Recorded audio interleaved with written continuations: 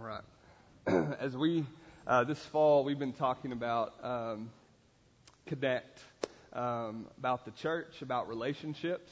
And what we've said so far, if you haven't been here, just so you're caught up, we've said that first and foremost, our relationship with God is most important. How we connect with God is most important. We talked about some of the ways we do that. But what we said was that how we connect with God, so the quality of our relationship with God, the depth of our relationship with God affects how we relate to one another, right? So that makes sense, right? If God has really done a change in us, it's going to change how we treat one another. And so we've talked, now we're going to talk about the next couple weeks about relationships inside the church. How do we relate to each other now that we are a part of a church? And then we're going to also talk about, I don't know when that is, in a few weeks, how we relate to those outside the church, those who are not believers. The last couple weeks, we've been talking about some principles for how we relate to each other. Jesus, it says in Scripture, was full of two things. What were they? Grace and truth. 1, 2, 3. Grace and truth, right? It was full of both of them, right? Not just one. And so when we interact with one another, it takes both, right? We are gracious because we're all sinners. We all mess up. We have disagreements.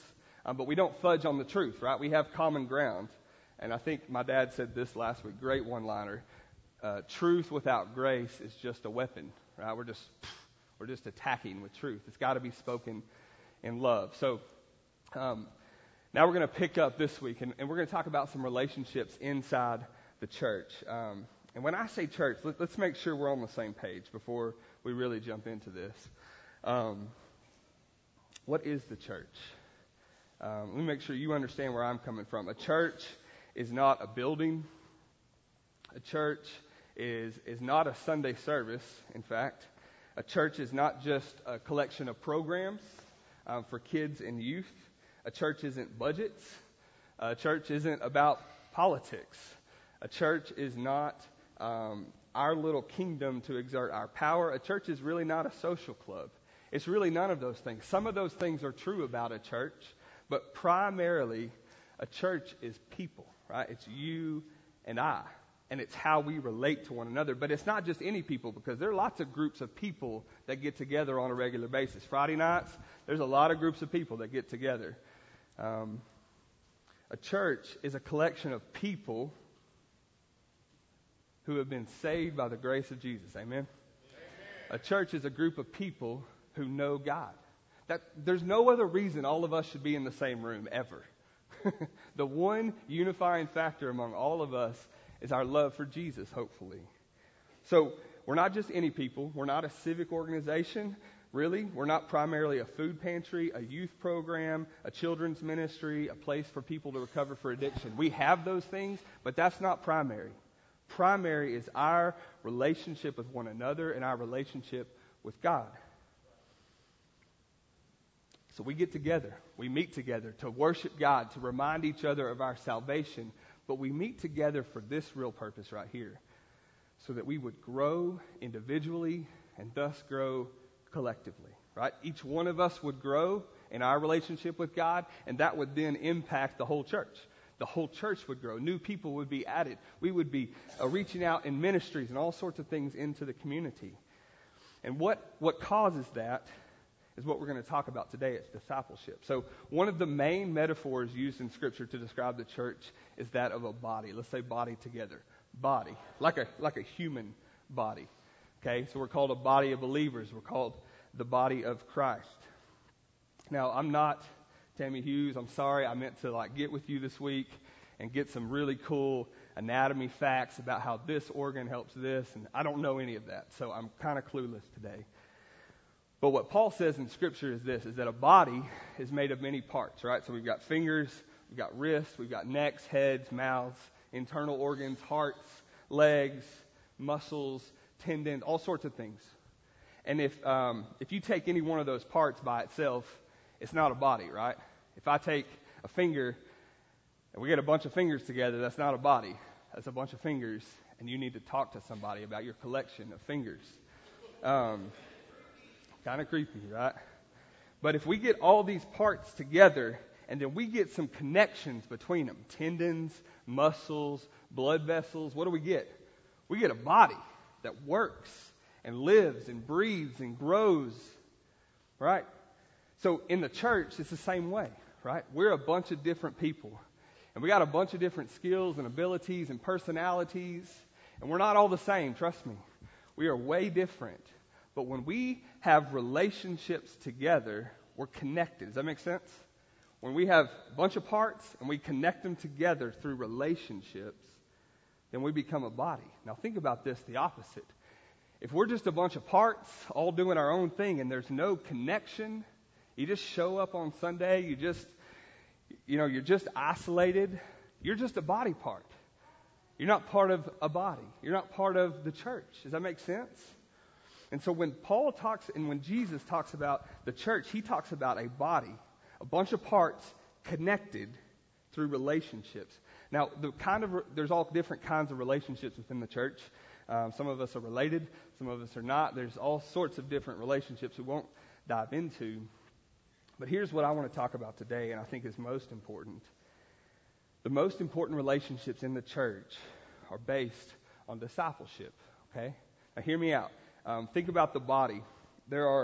We have a lot of blood vessels. I don't know how long it is. I've always heard that if you took out your intestines and stretch across this room or something crazy. I don't know, Tammy. Something like that, right? Maybe. Okay. Blood vessels, I imagine if you took them out of your body and stretched them, it'd be miles, right, of blood vessels that take blood to all the different parts of the body. Now, the blood is so important, right, because it gives oxygen, it gives nutrients, I'm sure. It probably does other stuff that I don't even know. I really don't know. I should have researched this more. Now that I stand up here, I think, man, I should have read something about that. But though the blood doesn't exist so that the body will serve it, the blood exists to serve the body. Does that make sense? And when we have relationships that connect us based on discipleship, and here's what I mean by discipleship: helping someone else grow, helping an individual grow in their faith, helping them grow as a body part so that the whole body will grow. And here's why I say those relationships are most important. It's based on Matthew 28:19. I don't have it up here. You should know this by heart, hopefully. It's Jesus' last instructions to us. What was it? He said, go and... Whoa, I can't hear you. Go and make disciples, right? That was his last command. It's not really the go. That's kind of secondary. The important part was what? Make disciples. That's who he said we're supposed to be and what we're supposed to be about. Wherever you go, whoever you meet, whatever you do. So hear me, church. He didn't say, church, go gather a crowd and collect an offering.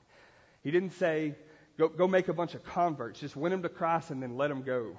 He didn't say, don't just get a bunch of people together and make friends. He didn't say, just go help the poor. He didn't say, just organize fun activities. He didn't say, just get together. The command for us as a church and individuals is to what?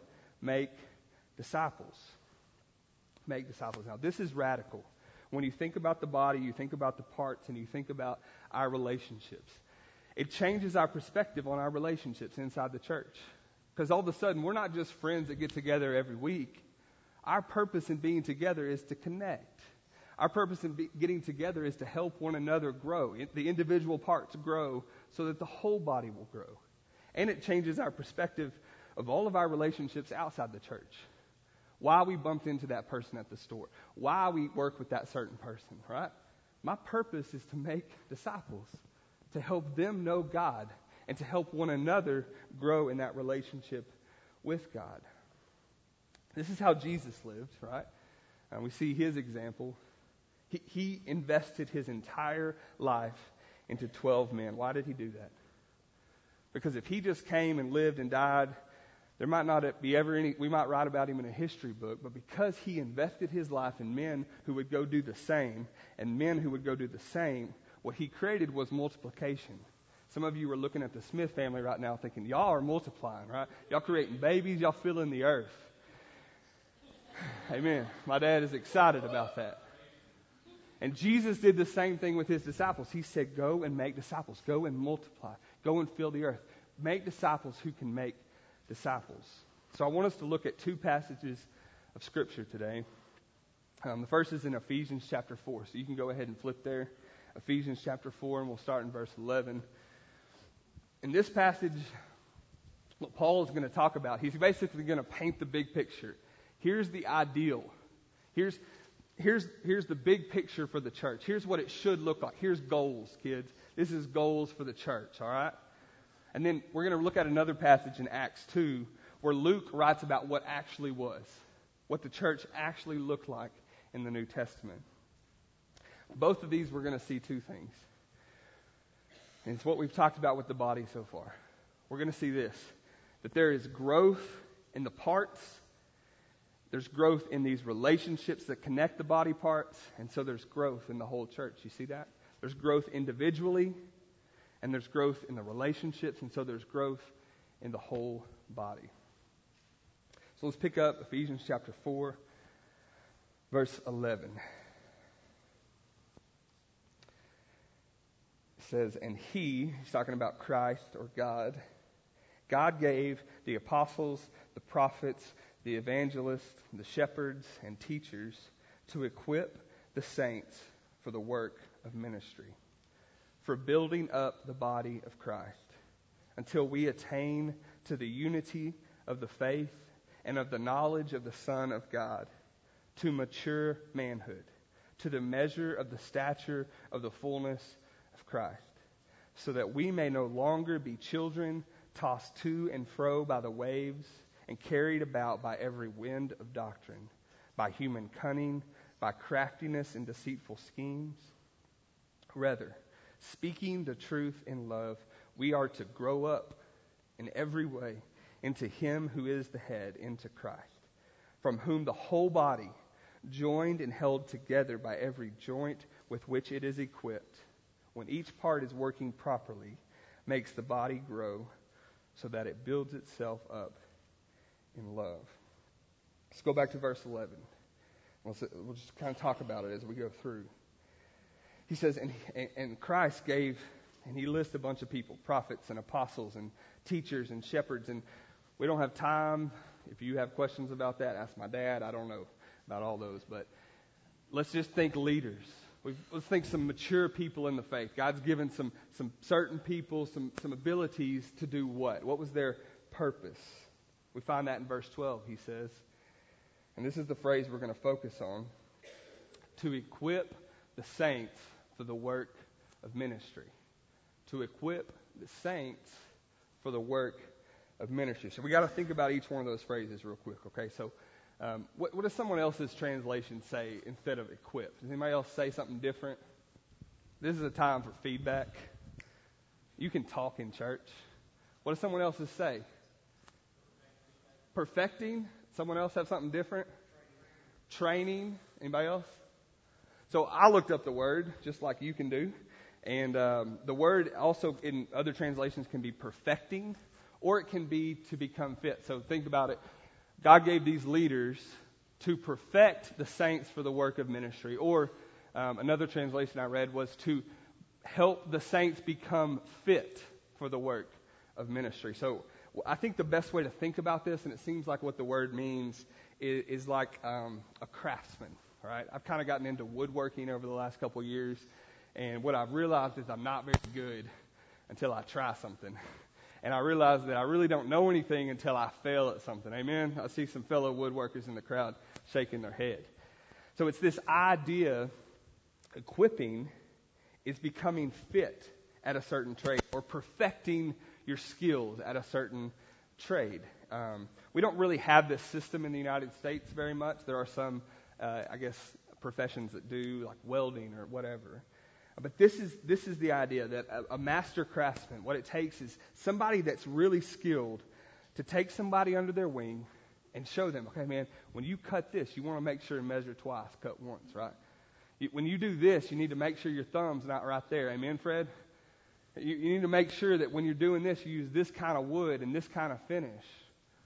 See, it takes somebody who's a little further along to disciple or to apprentice, is how we say it, to apprentice the skills necessary to do the job. So we understand that in the physical world, in the job market. It took a long time, Casey and Chris, to learn to weld, right? You had to have somebody show you the ropes and how to do certain types of welding. We understand that in the physical world. So what about the spiritual world? What's he talking about here? He's saying that there should be men and women further along in the journey who are equipping the saints for the work of ministry, who are training, I think, is that what you said, Glenn? Training, who are perfecting the saints for the work of ministry. There's this investment of the older into the younger, of the mature into the immature. So that's what I mean when I say discipleship. Those are the kind of relationships that it takes for the body to grow. You see that?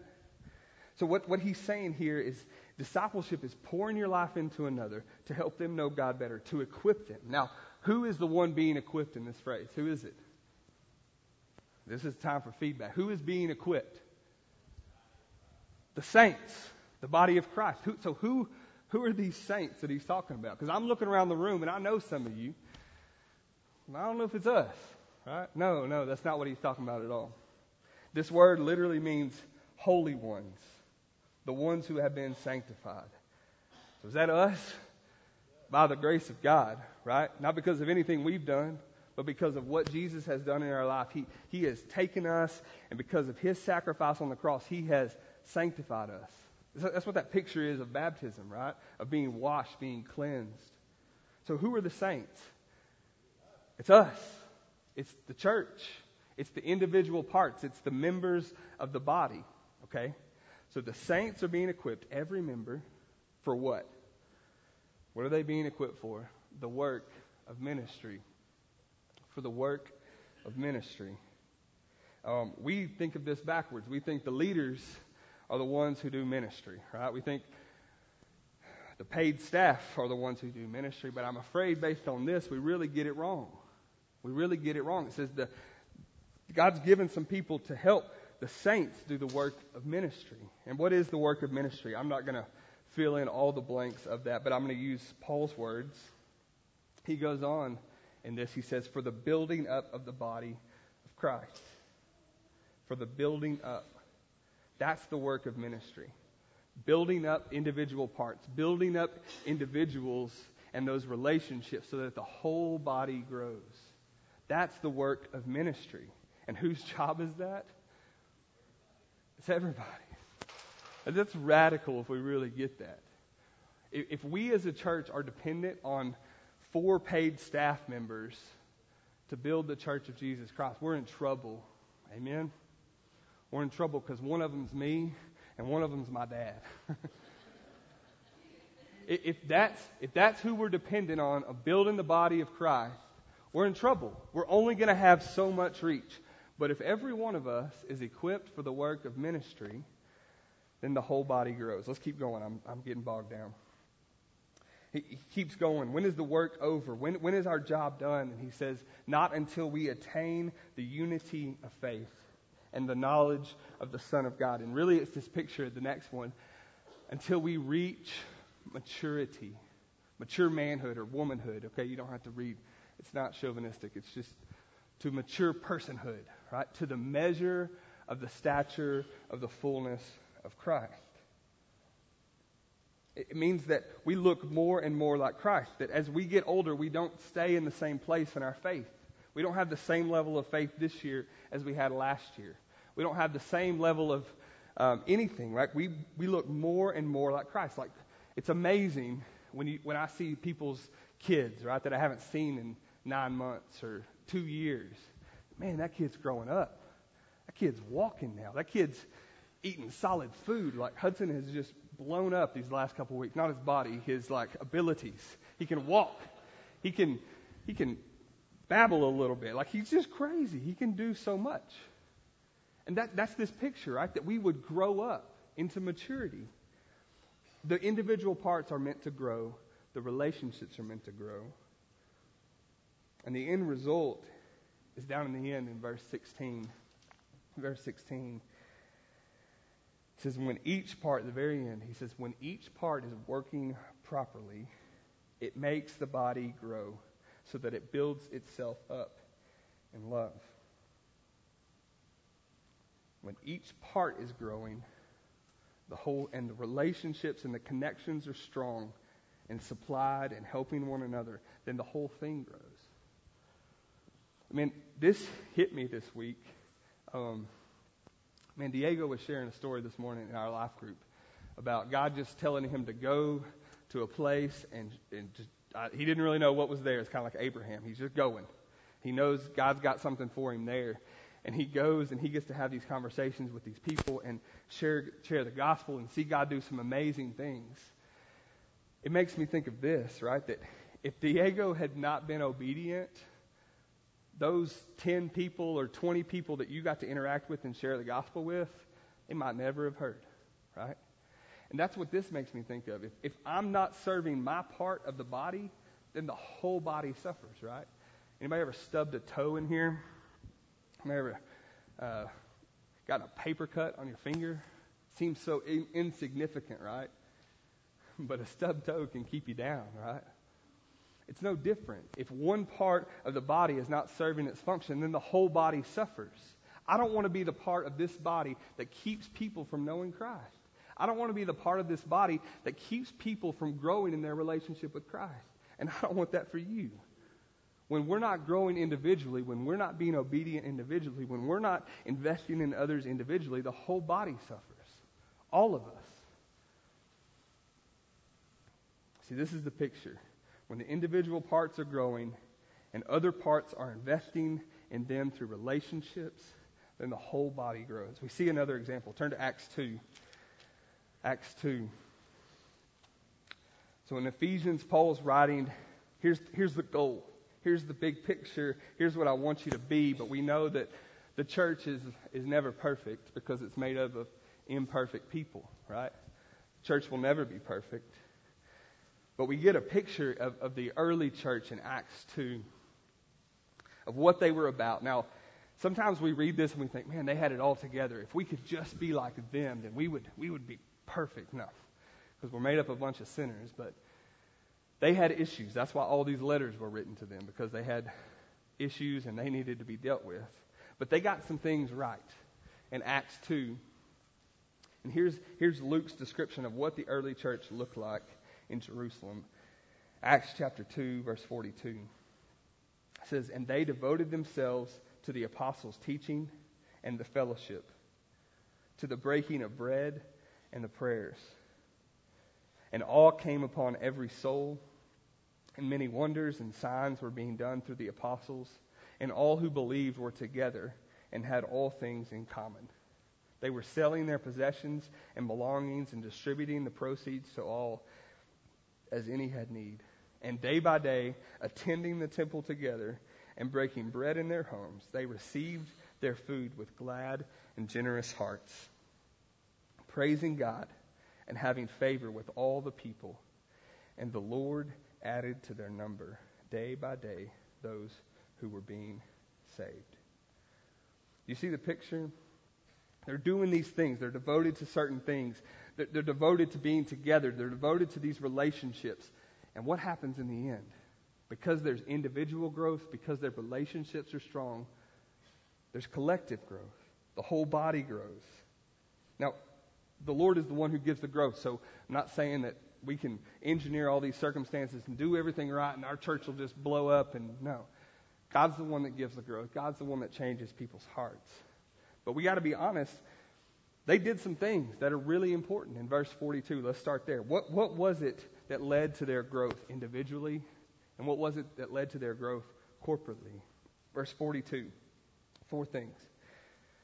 There's probably more, but this is what Luke says in 42. He says, they devoted themselves to the apostles' teaching. What's the apostles' teaching? What is it? The gospel. God's word. Right? Their time together was not just being together. It wasn't just watching the Aggies almost beat Alabama. That's good, but it's not enough. If it's not centered on God's word, it's not discipleship. It's not me investing in someone else.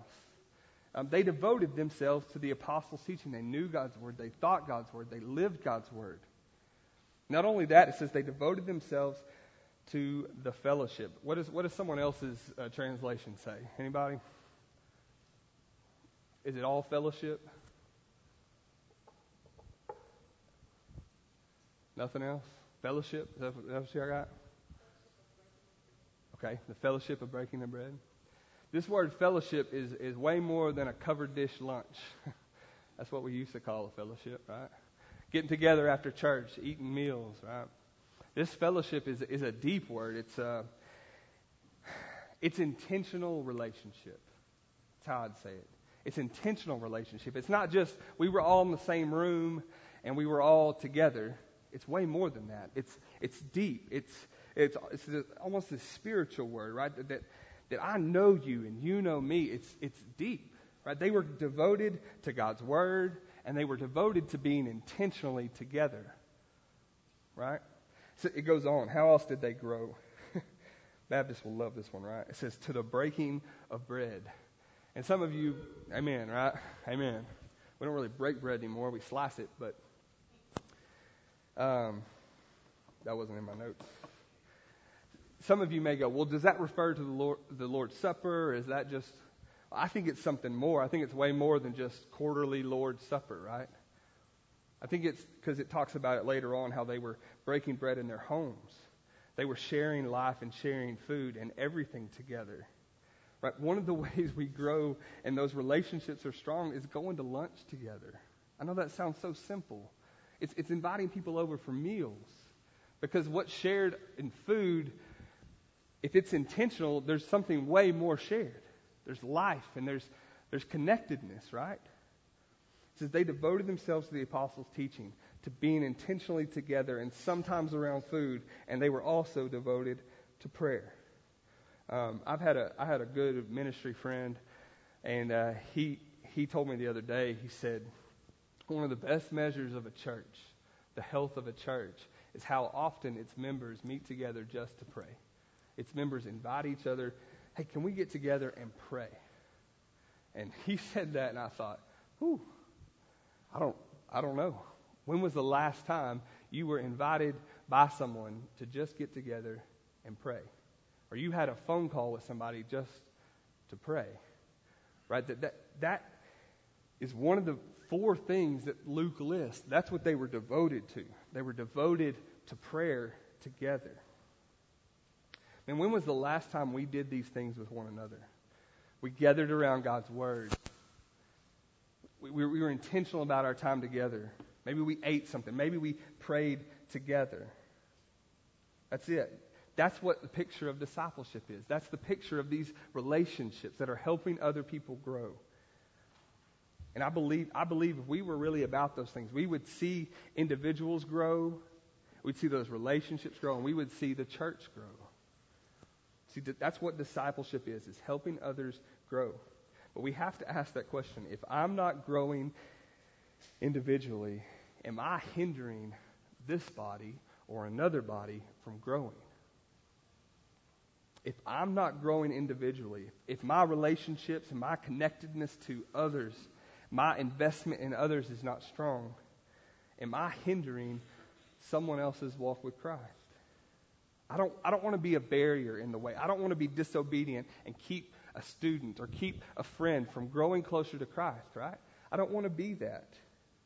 And if we're not growing corporately, if we're not seeing people come to Christ, if we're not seeing people get saved, if we're not seeing people raised up into ministry, if we're not seeing people go out in evangelism, if we're not seeing people pray, we got to look to those 2 things. Are we growing individually, and are our relationships strong? Because if they're not, there's a good place to start. See, here's the reality. If we don't have a culture of discipleship, if we don't have a culture of one mature investing in someone less mature, if we don't have a culture of helping other people grow, if we don't have a culture of this, then we're not going to exist as the body of Christ. We're not going to exist as the church God intended to be in this place. We may make it one generation, but it's not going to go past that. It's not going to go past that. This church will be hindering the growth of God's kingdom in Huntington, Texas, if we don't have a culture of discipleship, if we don't have a culture of investing in the younger and investing in the less mature. This building may be here. There may be people that gather here. But the church won't exist as it was intended to be. It may be a bunch of individuals. It may be a social club. It may be a fun place to be, but it won't be a place full of disciples making disciples. And that's what Jesus charged us with. That's what discipleship is. I don't think it's really that complicated. Let's look quickly, just to finish out our time together, what discipling looks like. What does it look like to invest in someone else? What does it look like to actually do this, to pour your life into someone else, to help them grow? There's lots of different examples in Scripture we could look at. We're not going to go and study them necessarily today. First, I'll say this. Family is the ideal. It's where we start. That's why God set up the family. God set up male and female to marry, have kids, fill the earth. That's the main place it should happen. So parents, some of you are thinking, how am I supposed to disciple somebody? I'm just chasing 3 kids to ball games and to this, and we're just trying to get dressed in the morning, trying to put food on the table at the end of the day. Look up. They're right there. They're right there in front of you, your kids. And your main job as a parent, and I'm preaching to myself because I'm about to enter into this, your main job as a parent is to disciple those kids to love Jesus. That's your main job. Yes, you got to put food on the table. Yes, you got to do all those other sorts of things. Let me say this. The culture tells us we got to raise superstar athletes. We got to raise scholars in the classroom. We got to raise scholarship level kids. And we got to raise all these excellent citizens of the United States. And those can be good things. But if those take priority over helping your kids know Jesus, then you've really missed the point as a Christian parent. And I'm preaching that to future me, okay? I know I'm not there yet. I'm preaching that to future me. What's most important is raising our kids to be disciples of Jesus. Let me also say this, husbands, fathers, this is you too. Amen? Amen? In my dealings with youth, in my dealings with their parents, I don't know, I don't have numbers on this, but I would guarantee 80% of the time who I talk to, if I have an issue with a kid and I need to talk to their parents, who do I talk to? The mom. That's sad. And I've just kind of accepted that I'm going to talk to the mom and not to the dad. I don't want it to be that way, men. Right? I don't want this culture of the mom is the spiritual one and the dad is kind of disengaged spiritually.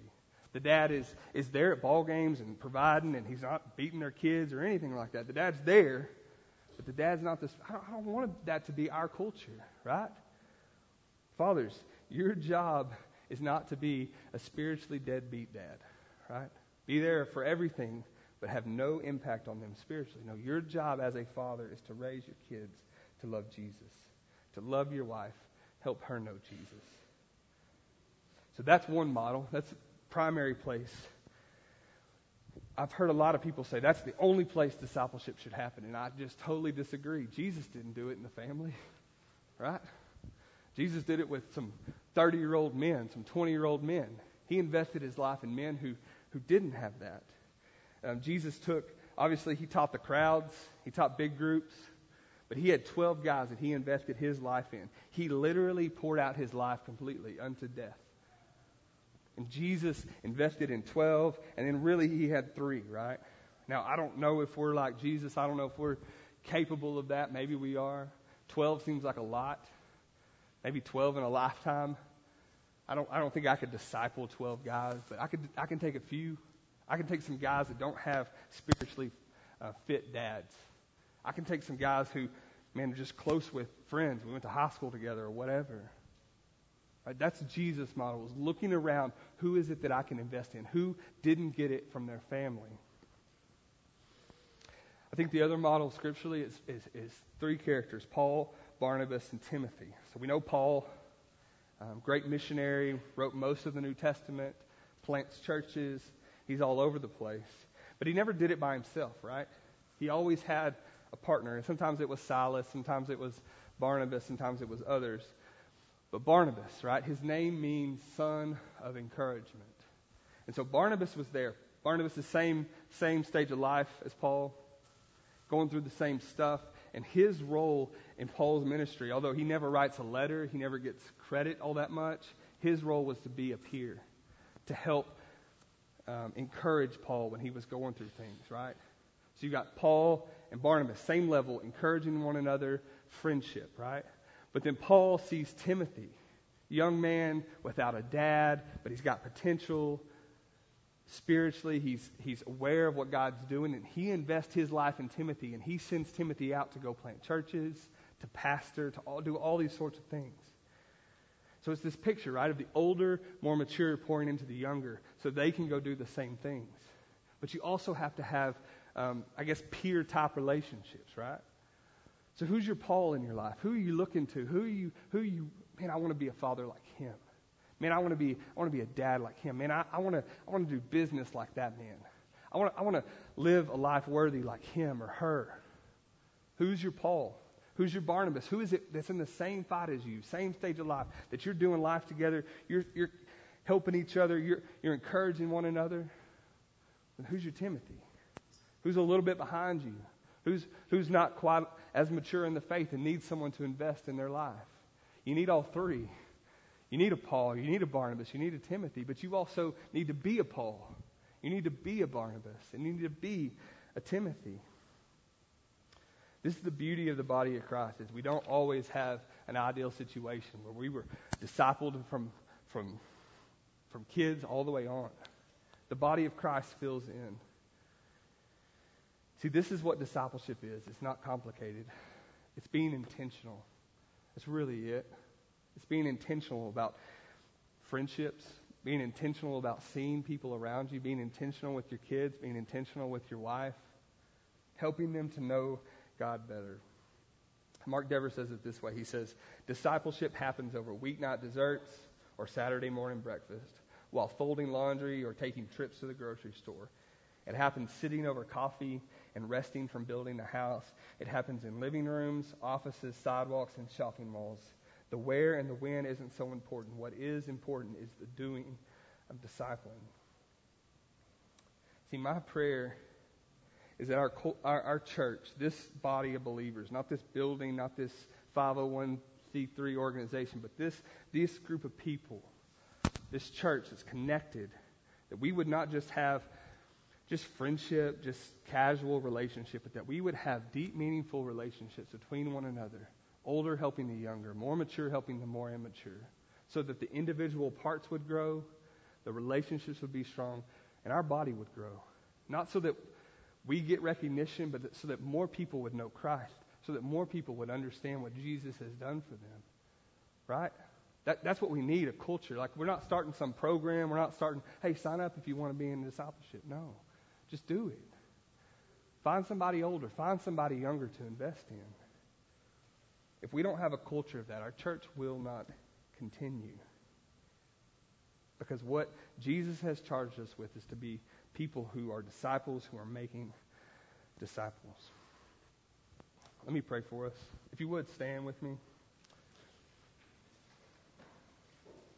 God, I pray more than anything, God, that you would move our hearts, God, to be obedient to you, whatever the circumstances of our life may be. God, I pray that we would not be a hindrance to others in the body. I pray that we wouldn't keep others from growing in their relationship with Christ. God, I pray that we would be obedient. God, I pray that you would create a culture of discipleship here, God, a culture of individual parts helping other parts so that the whole church grows, so that the whole body is healthy. God, may we be a place that's not just inwardly focused. I know that's been our conversation today.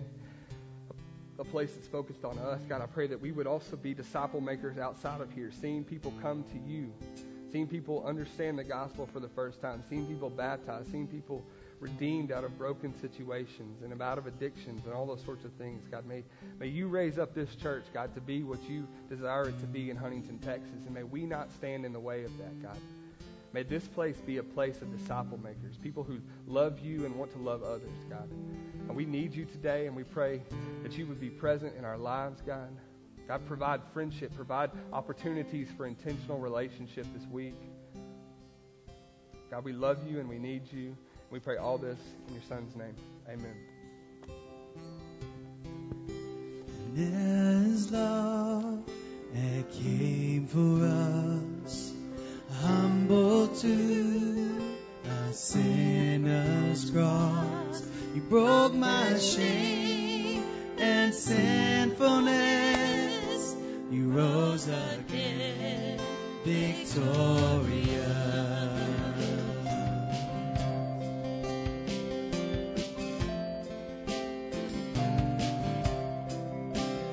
Faithfulness none can deny. Through the storms and through the fire, there is truth that sets me free. Jesus Christ, who lives in me. You are stronger. You are stronger. Sin is broken. You have saved me. It is written that Christ is risen. Jesus, you are Lord of all.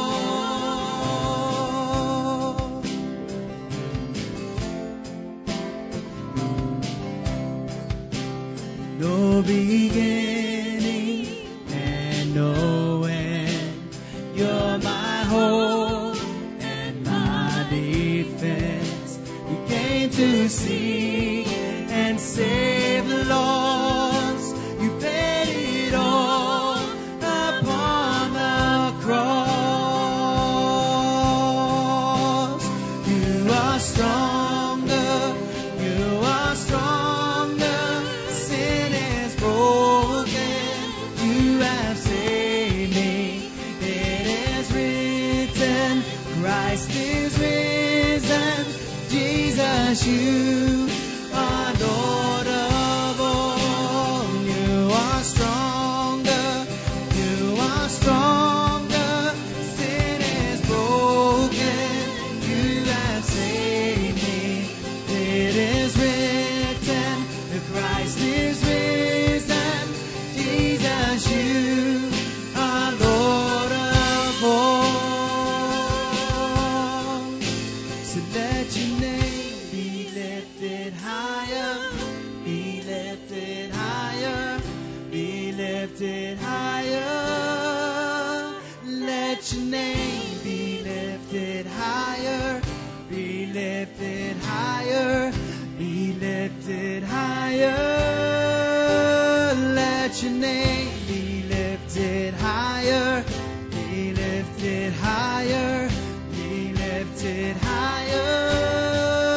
Let your name be lifted higher, be lifted higher, be lifted higher. 'Cause you are stronger, you are stronger. Sin is broken, you have saved me.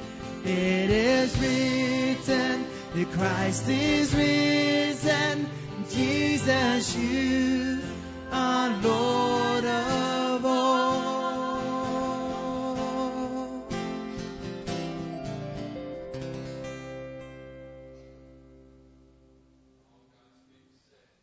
Amen and amen. Thank you, Byron. We're going to receive our offering at this time. So if our ushers will come forward.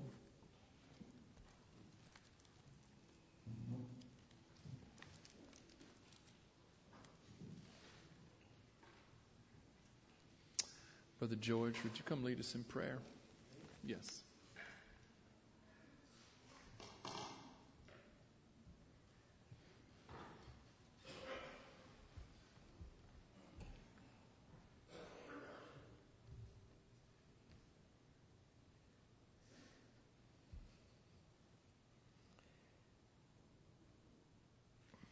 I'll get emotional when I talk to Jesus. I come to you today, Lord, with the hurt heart.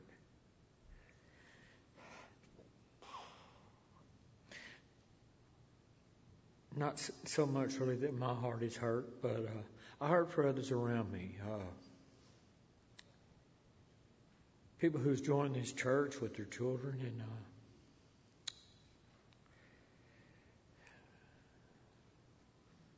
they're not among us. I ask today that you please go in and fight the devil. You slay him like I know you can. I thank you so much for what you've done for this church, my family, and the church body. And I try not to ask you for much.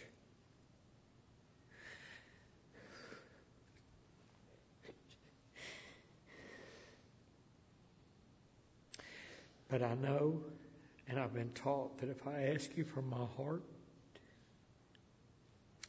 and I'm truthful and sincere about what I ask for, you can make it happen. So I ask you to please help those who are not a part of us today. Watch over them. Guide them.